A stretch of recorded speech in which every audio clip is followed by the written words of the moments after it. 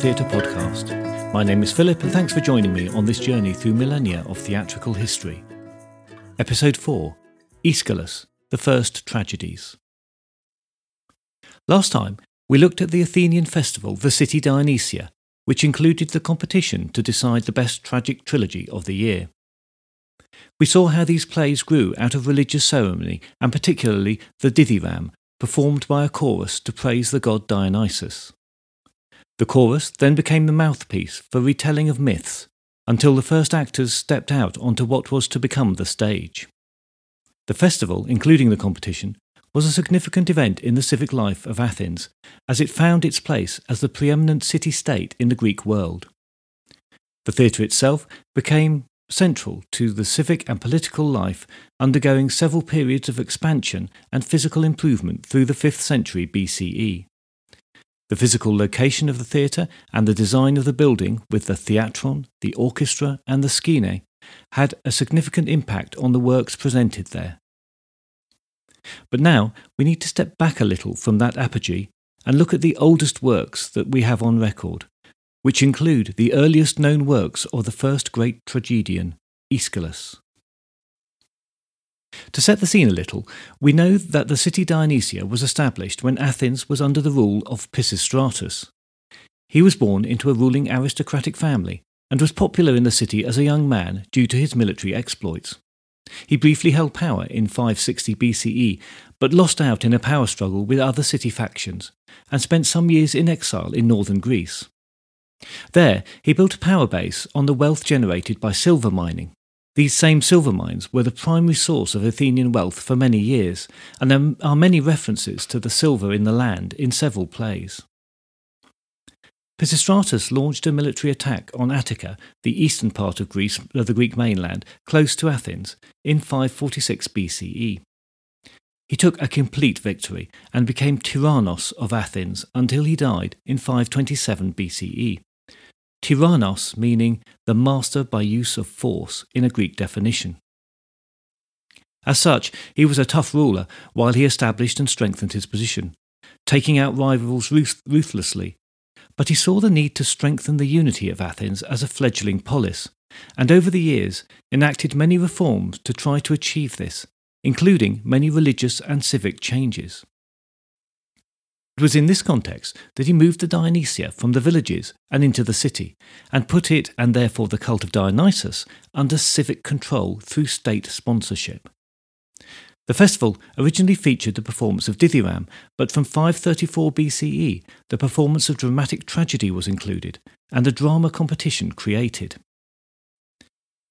References to the earliest pre-Aeschylus plays and poets are very scant, but we have some hints of a few. There's the semi-legendary Arion, who is credited with creating the dithyramb, turning the chorus into a disciplined unit, and introducing the call and response style, the strophe and antistrophe. Also, Corlius, who was born in 546 BCE and is credited with staging 160 tragic plays and scoring 13 victories at the festival in his 86 years. All his works are now lost.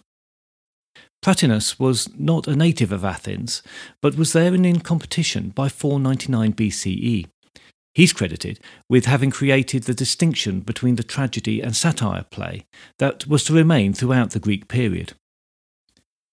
The anecdote is that during one of his plays, the wooden seating at the theatre collapsed, causing much injury to the audience, perhaps not what he'd hoped to be remembered for. Another early playwright was Phrynichus. He was a pupil of Thespis and credited by some as the true creator of tragedy. He was victorious in the contest in 511 BCE and is best known for the play The Capture of Miletus, that was presented shortly after the events that it depicted had occurred. The play deals with the Persian pacification of the city of Miletus during the Ionian Revolt, where Greek colonies in Asia Minor had risen up against the tyrannos imposed on them by the Persian Empire.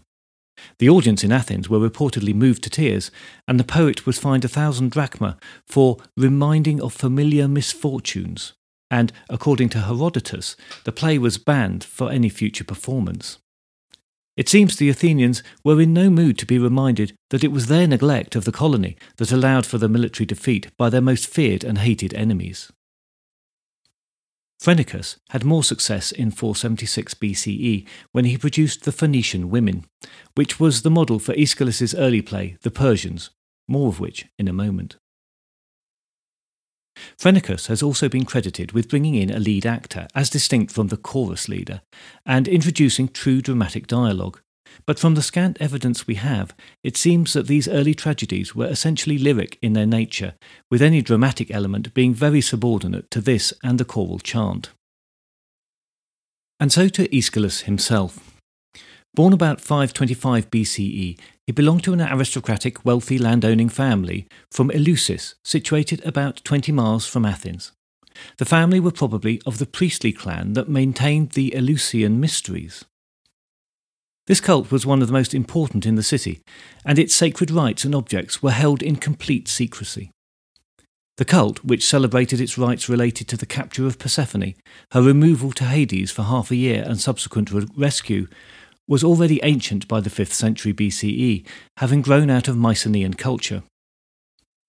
As a member of this family, and with, at the very least, connections to the priestly class, if not being an active member of it, Aeschylus would have benefited from much innate respect from Athenians. But it was said that he was prone to bouts of manic behaviour, and that he wrote while heavily intoxicated by wine. The cult had a reputation for the use of narcotics to promote visions, so perhaps this is just an extension of that expectation, or perhaps he had an extreme artistic temperament that made him a difficult genius. We'll never know for sure. Sophocles said of him, "He did what he ought, but he did it without knowing." Aeschylus was 26 when he had a play accepted to the Dionysia competition, at a time when Athens was on the cusp of its golden age. Following the death of the Tyrannos Pisistratus, his sons initially continued his reforms, but after one son was murdered, the rule became more despotic, and eventually the Spartans were encouraged to intervene and the Tyrannos was removed. Athens then began its move to become a democracy. All this when Aeschylus was in his late teens. Clearly, it made a significant impression on the young man. Pride in democracy is a theme throughout his work. Although he wrote about 90 plays, because all but 7 of them are lost, it's not his dramatic output that dominates his life story from our perspective. Aeschylus was a soldier who fought in the significant battles of Marathon in 490 BCE and at Salamis 10 years later. As a young-ish Athenian male, he would have been called up as part of his civic duty when the need arose. Between the Persian and Peloponnesian wars, this need was frequent. There's every indication that Athenians in general, and Aeschylus and his 2 brothers in particular, took this civic duty very seriously and proudly. You get the sense that it never crossed the mind of a young Athenian not to jump forward when the call came. The call up for the defence against the Persian invasion interrupted Aeschylus' dramatic career because it came at a time before actors were exempt from military service. So he became part of the infantry that was about to fight one of the most significant battles in history, and more specifically, he was part of the feared fighting unit of the day. He was a hoplite. Before this time, battles were usually skirmishes fought by aristocrats with private soldiers who could afford armour and horses, but Athens, as a democracy, had to be different. Where defence was needed, it came from the ranks of the demos. These were citizen soldiers who could afford their own kit and weapons, so mostly farmers, artisans and traders. There was only a very small standing army that formed an elite corps. Once kitted out with a spear, a round shield, a sword and bronze armour, the hoplites drilled and trained to become a cohesive force in expectation of the call-up. As an infantry force, they used the phalanx formation so that every man protected the man on his left with the overlap of the shield. The technique was still used by the Romans and was the basis for the Anglo-Saxon shield wall in later times precisely because it was a very effective defence that still allowed for forward movement and attack. The concave shield, composed of leather, thick wood and bronze, was strong enough to stop arrows. The spear could be up to 14 feet long and was used as a thrusting rather than a throwing weapon. The sword, a secondary weapon to the spear, was short, also a thrusting weapon. In this type of warfare, close hand-to-hand combat, there was room to stab, to shove, to push, but none for the swinging of a long sword. I briefly traced the build-up to the Battle of Marathon in the last episode, but to remind you, this is where the Persian king Darius had sworn revenge on Athens for supporting revolts by the Greek colonies in Asia Minor. On his second attempt to take that revenge, he sailed an army to the Cyclades in the Aegean and then progressed to the mainland and towards Athens. But the Athenians intercepted and the armies met on the fields of Marathon. The Athenians and their allies chose a location for the battle between marshes and mountainous terrain that prevented the Persian cavalry from joining the Persian infantry. The Persian forces, composed primarily of arrow-firing troops, were rendered ineffective by the hoplites' shields, and with reinforced flanks, the Athenians surrounded the Persians' best fighters, enveloping them in an inward-wheeling motion. The Persian army broke in panic towards their ships, and large numbers were slaughtered. The defeat at Marathon marked the end of the first Persian invasion of Greece, and the Persian force retreated to Asia. Aeschylus lost a brother in the battle, but was singled out for his personal heroism, and later a painting was hung in the theatre in commemoration of his bravery. And he wasn't done with fighting yet. In 480 BCE, the Persians, now under Darius's son Xerxes, mounted another invasion. In response, the Athenians and their allies sent out a naval fleet to defend the Straits of Artemisium, and a land army to hold the pass at Thermopylae, a natural bottleneck on the only land route a large army could take towards Athens. Aeschylus was likely to have been at the naval battle of Artemisium as a spearman on the 721-ship fleet. Over 3 days of armed attack and counterattack, the losses on both sides were about equal, but the larger Persian fleet could afford them better. On the third day, news came of the defeat at Thermopylae. The Allied forces, and most famously a small Spartan contingent, had held the pass until being outflanked and overwhelmed by the much larger army. With their defensive strategy blown, the remains of the Athenian fleet withdrew to Salamis. Meanwhile, the Persians moved towards Attica. The Athenians just had time to abandon their city before it was sacked.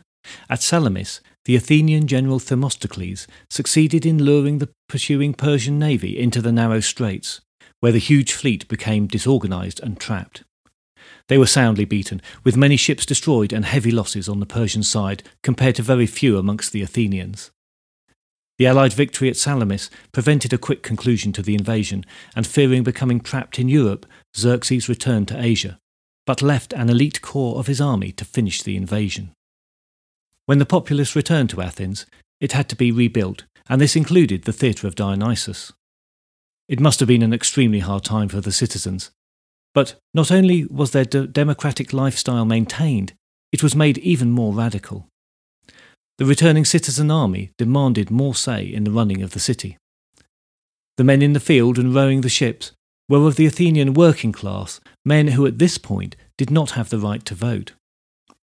They argued that they had, after all, defended the land and defeated a much larger enemy, so deserved a proper place in society. The city agreed, and the franchise was extended. The people also learnt a lesson that became ingrained in their Athenianness. Yes, the city was important, but in their exile they realised that they were Athenian because of their democracy and way of life, not because of where they lived. Some scholars argue that the expansion of Athenian influence that was about to happen, and of democracy itself, comes from this kernel of philosophy. But still, Aeschylus' military service was not over. In 481, Athens, with allies, amassed the largest ever hoplite army and marched north to confront the remaining Persian forces. At the Battle of Plataea, the Greek infantry again proved its superiority, inflicting a severe defeat on the Persians. On the same day, an allied navy destroyed the remains of the Persian fleet at the Battle of Mycelae. With this double defeat, the invasion was ended. Persian power in the Aegean was severely dented. Within 3 years, they were exiled completely from Europe. Aeschylus put his military experience to extensive use in his earliest known play, The Persians. This play is the second part of an otherwise lost trilogy that won the first prize at the Dionysia in 472 BCE. Its subject is the Battle of Salamis, a surprisingly contemporary tale for Greek drama, being performed just 8 years after the events themselves. Although he clearly has inspiration from personal experience, he also borrows from Phrynichus and the aforementioned Phoenician women, presented 4 years earlier. The play takes place in Susa, one of the capitals of the Persian Empire, and opens with a choral ode sung by the chorus as old men of the city, who lament the gap in society left when the young men are away at war. They're joined by the Queen Mother, Atossa, who waits for news of her son Xerxes and his expedition against the Greeks. Showing all her anxiety and unease, Atossa narrates what may be the first dream sequence in European theatre. A messenger arrives and gives a graphic description of the Battle of Salamis and its gory outcome. He tells of the Persian defeat, reciting the names of the Persian generals who have been killed, and that Xerxes has escaped and is returning. The climax of the messenger's speech is his rendition of the battle cry of the Greeks as they charged. On, sons of Greece, set free your fatherland, set free your children, wives, places of your ancestral gods and tombs of your ancestors. Forward for all. At the tomb of her dead husband Darius, Atossa asks the chorus to summon his ghost and tells him of the Persian defeat. Darius is outraged and condemns the hubris behind his son's decision to invade Greece. The ghost prophesies another Persian defeat at the Battle of Plataea. Where the plain grows lush and green, where Asopus stream plumps rich Boeotia's soil, the mother of disasters awaits them there, reward for insolence, for scorning God. The ghost departs, and Xerxes arrives dressed in shredded robes that denote his defeat. Atossa says, "Grief swarms, but worst of all it stings to hear how my son, my prince, wears tattered rags." The remainder of the play consists of the king alone with the chorus, engaged in a lyrical lament that bemoans the enormity of Persia's defeat in the Greek victory. Aeschylus is using several clever theatrical devices here to bring out the tragic elements of the play. The setting is the Persian court, and the events are told from the Persian perspective. This immediately makes it exotic and removed from Athenian life, but more significantly, it's the revelation of the Persian emotions, their anxieties, their horror and shame at the defeat, their grief, that makes the play a tragedy.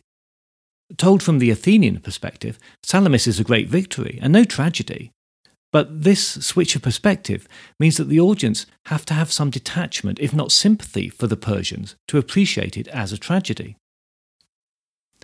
There may also be a more prosaic reason for the setting. There was a restriction on naming and showing living Athenians in plays, so telling the story from the Athenian perspective would have been difficult without creating fictional characters, and that just doesn't seem to have been something that was considered as appropriate in Greek theatre. Using real-life Persian characters held no such limitations, of course. And let's not forget that a good portion of the audience would have been involved in the battles with the Persians only a few years ago. Some were probably carrying injuries sustained or grieving for their lost fathers, sons and comrades. Because of the democratic nature of the army, every citizen would have been affected by loss of some sort, and they were still living in a city being rebuilt after the atrocity of the sack by the Persian army. Presenting the play in this way from the Persian perspective was a bold move. The atmosphere must have been electric, even dangerously tense, as the audience wondered where this was going. The play opens with the choral ode. There's no prologue here, and although the chorus are the old men of Susa, the metre of the ode is very militaristic. It has a da-da-da, da-da-da, da-da-da, da-da-da metre, and I think it's easy to imagine the chorus entering at a slow march along the paradoi and setting the military and sombre tone. Among the audience, drilling and marching would have been very familiar and recognisable even when performed by the Persian enemy. The sea battle itself, as reported by the messenger, is a blistering eyewitness account of the Greek success from the Persian perspective. The horror of war is laid out for all to hear and imagine, but there's no glorification in the victory. This is from the heart of the sea battle. Then from our side swelled up the mangled din of Persian tongues, and time brooked no delay. Ship onto ship drove hard its brazen beak, with speed of thought and shattering blow. And first one Grecian bark plunged straight and sheered away bowsprit to stern of Persian ship, and then each galley on some other's prow came crashing in. A while our stream of ships held onward, till within the narrowing creek our jostling vessels were altogether driven, and none could aid another. Each on each drove hard their brazen beaks, or brake away the oar-banks of each other, stem to stern, while the Greek galleys, with no lack of skill, hemmed them and battered them in their sides. And soon the hulls rolled over, and the sea was hid, crowded with wrecks and butchery of men. No beach nor reef was with corpses strewn, and every keel of our barbarian host hurried to flee in utter disarray. Thereon the foe closed in upon the wrecks, and hacked and hewed with oars and splintered planks, as fishermen hack tuna fish, or a cast of netted dolphins, and the briny sea rang with the screams and shrieks of dying men. Until the night's dark aspect hid the scene. Had I 10 days' time to sum the count of carnage, it would be too little. Know this well, one day never saw such myriad forms of death. Although the play is still largely a work for the chorus, and there's little dramatic action, there are moments when actors come to the fore. As well as the messenger's speech, the anguish of the Queen is powerful. This could be early evidence of characterisation coming into the dramas. Atossa's lament must have had a striking effect in performance. She's tormented by the messenger listing the fallen generals, waiting and waiting to hear her son's name, and finally cries out, "Who has not fallen?" The lament for the dead was the preserve of women in Athenian society, and was viewed cautiously by the male city leaders. This was the realm of unfettered emotion, and went against the idea of rational justice and democracy that the city stood for. The Queen's outpouring of emotion, remorse, and the call for revenge must have caused some discomfort to the male audience. We also have very early use of a ghost in a play. What is particularly clever is that the use of the ghost allows Aeschylus to foreshadow and predict the outcome of the Battle of Plataea and the total destruction of the Persian army, which is still in the future of the now of the play. The moral lessons are clear. Xerxes is an autocrat who through his own hubris insults the gods. The attack on Athens is an outrage, and that outrage is religious and political through the attempt to overthrow democracy, the demos and the polis, and thereby insulting the gods. But the play is also a boast about the Athenian victory, however skewed the viewpoint. Some scholars have argued that the play gives a somewhat sympathetic view of the Persians, and although it's true that much Greek tragedy contains a dual viewpoint for the audience to consider, I think in this case it's difficult to see it as anything than celebratory and bursting with pride at the Athenian victory over this monumental enemy, especially given the proximity of the events and Aeschylus' own involvement in them. But the celebration is tempered. Aeschylus seems to be saying to the Athenians, "See yourself here. Beware of hubris. We are in the ascendant now, but see what we could become if we don't protect our democracy." In the Persians, we see Aeschylus flexing his creative muscles to produce a work that is powerful in scale through the use of large characters and the portrayal of intense emotions. It's a form he went on to use later in the Oresteia, so it's difficult now not to see the Persians as a testing ground for that later much more successful work. But there was certainly a significant lesson that he did take away. The Persians was a controversial play and had a mixed reception. It seems that Athenians didn't want their drama contemporary, so right at the beginning of this golden age of tragedy, we have the last of the overtly contemporary Greek plays. And from here on in, the poet's message for the city in the present was delivered through the familiar myths of the long past. Aeschylus died in 456 BCE, aged about 69. He was then living in exile in Syracuse on the island of Sicily. The exact details of his crimes are now lost to us, but it seems that he was prosecuted for revealing too much detail of the Eleusinian mysteries. Legend has it that he died when a bird mistook his bald head for a rock and dropped a tortoise on it to break its shell. This is fairly typical of Greek black humour, so probably not true. But the epitaph on his gravestone says more of the man. There's no mention of his plays and his huge success as a poet of the theatre. It says, Aeschylus, the Athenian, Euphorion's son, is dead. This tomb in Gala's wheatlands covers him. His glorious valour the hallowed fields of Marathon could tell, and the long-haired Persians have knowledge of it.